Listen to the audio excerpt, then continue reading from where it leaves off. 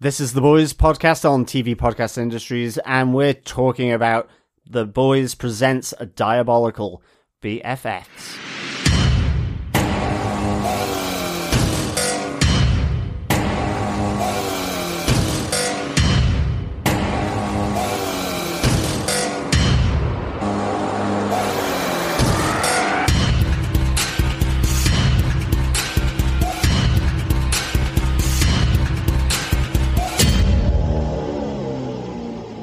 Welcome back, fellow boys and girls, to episode 6 of The Boys Presents Diabolical. It is BFFs, and I am one of your hosts, John. I'm one of your other hosts, Derek. Time to talk about a shit episode? Certainly, a massive, steaming pile of shit episode. Yes, indeed. I don't know whether it is BFFs is Best Friends Forever, or Best Farts Forever. Could be. Or Best F-ups forever. I just really don't know. Yes, this is the one that, for me, had all the hallmarks of my comedy of fart jokes, poo jokes, you love you that name stuff.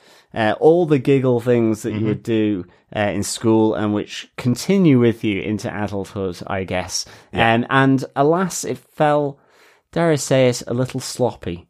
Well, exactly. Before we get into the details of the episode, if you want to send us any feedback, you can email us to feedback@tvpodcastindustries.com. We want to hear your thoughts about the episodes. We want to hear what you think about each of the 8 episodes of the show, particularly this one, BFFs.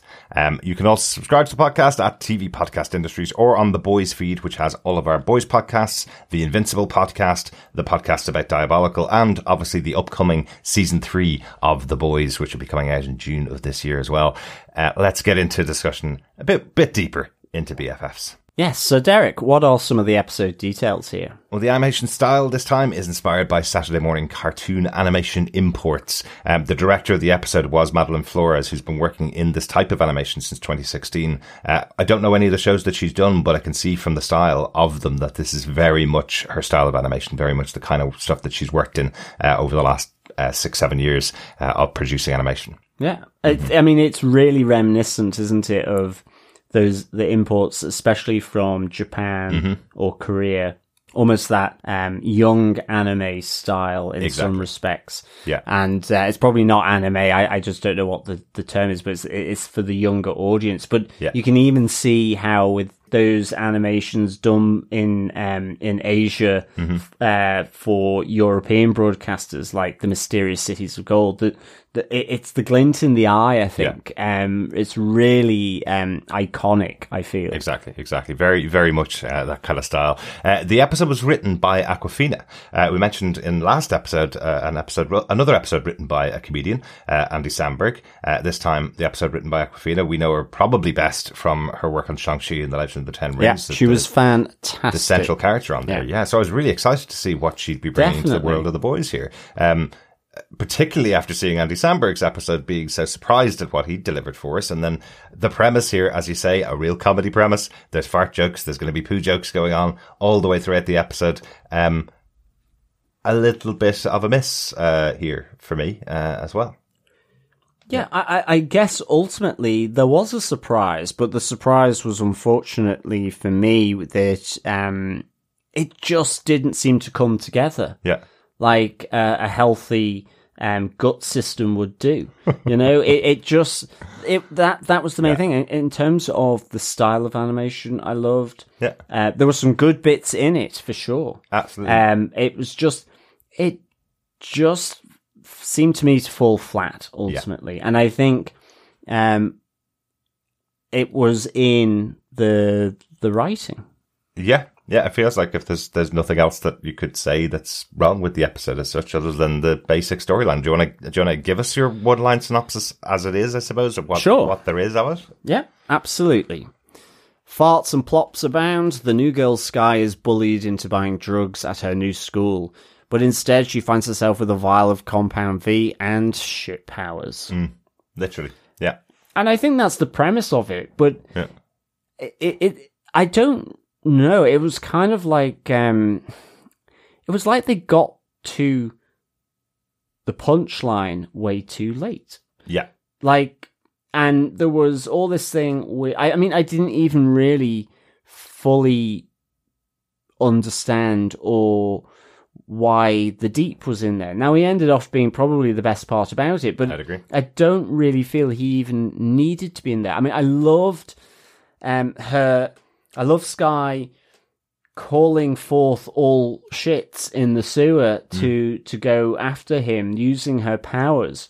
Yeah. And I loved his jokes about put it in the bag and all of that. Mm-hmm.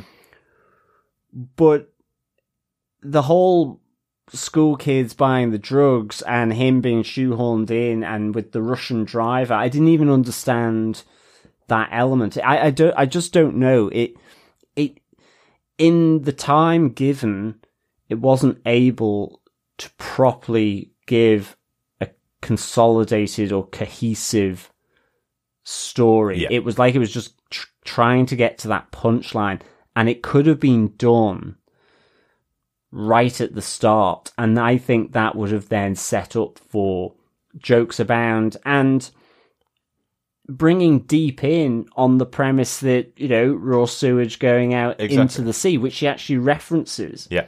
And him trying to stop that. And, you know, there's an epic battle between the two shit characters in The Boys. Well, you yes, know? yeah. When you think of the Deep, he's the one that's forgotten about. He's the one that is being sidelined. Yeah. And that is his reason for being in the episode, and the reason why the Compound V was in that particular drug dealer's car. He's trying to get some Compound V so he can trying to supercharge his powers so he can get back into the Seven. That's kind of what is in there. But it's almost as if they worked on the animation ahead of time and then had to add some words to explain what was going on, and they just didn't nail the story. You know, you're halfway through this episode with this anthropomorphic shit that's able to talk, who's given itself its own name, Areola, and you're halfway through the episode and you're going, so the power that she got from Compound V was that she was able to have a talking poo, like in South Park, like a character like Mr. Hanky that's been going on for 10 seasons of the show, and some people like that character, some people don't, but at least he has funny lines on occasion.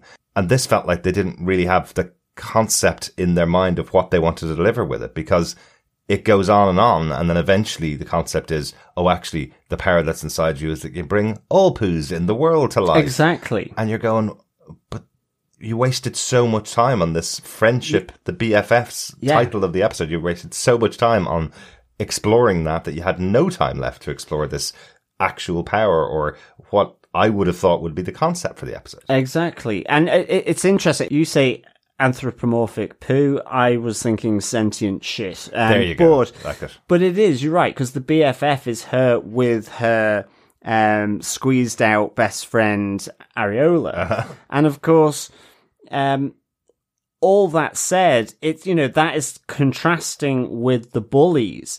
And here with the bullies, it's almost as though even that bullying relationship, like initially on the side, it's like it's more that they are friends with her. They're just not very good friends with her, and they're asking her to buy weed, because otherwise, why would she even be there?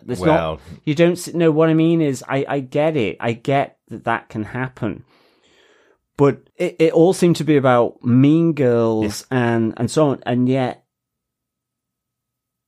I don't know. I just didn't feel the bully side, because it felt like she was hanging with them, and the Mean Girls wouldn't allow her to do that.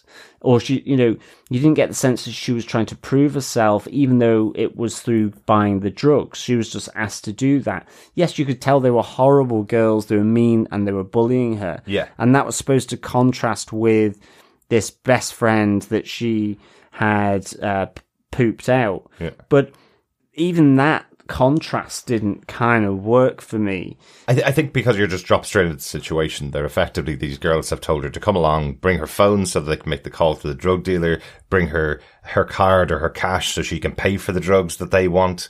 And then even when they go back to their home to use the drugs, they try and force her to take it when she doesn't want to. They tell her that she can't go to the toilet in the house. She has to do it in the garden. They're treating her really awfully. Yeah, they are. But you almost need an initial scene at the beginning of the episode of her sitting alone in the cafeteria, and the girls coming over to her and pretending that they're going to be her friends or something. Exactly, because because you felt as though she was there with them. Yeah. Like that initial opening, I thought, these are the best friends forever. And I guess that's what you're supposed to feel. Probably supposed to feel that, yeah. But the problem is,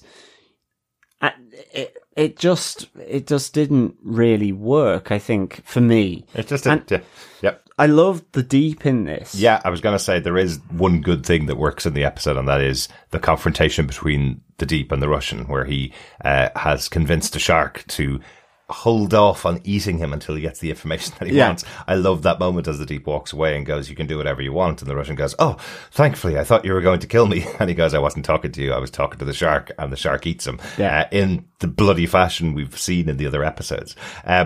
It's just not enough to push the episode over the edge of being good. Yeah, and the defeat of Deep, the confrontation in the sewers, really, really good. Yeah.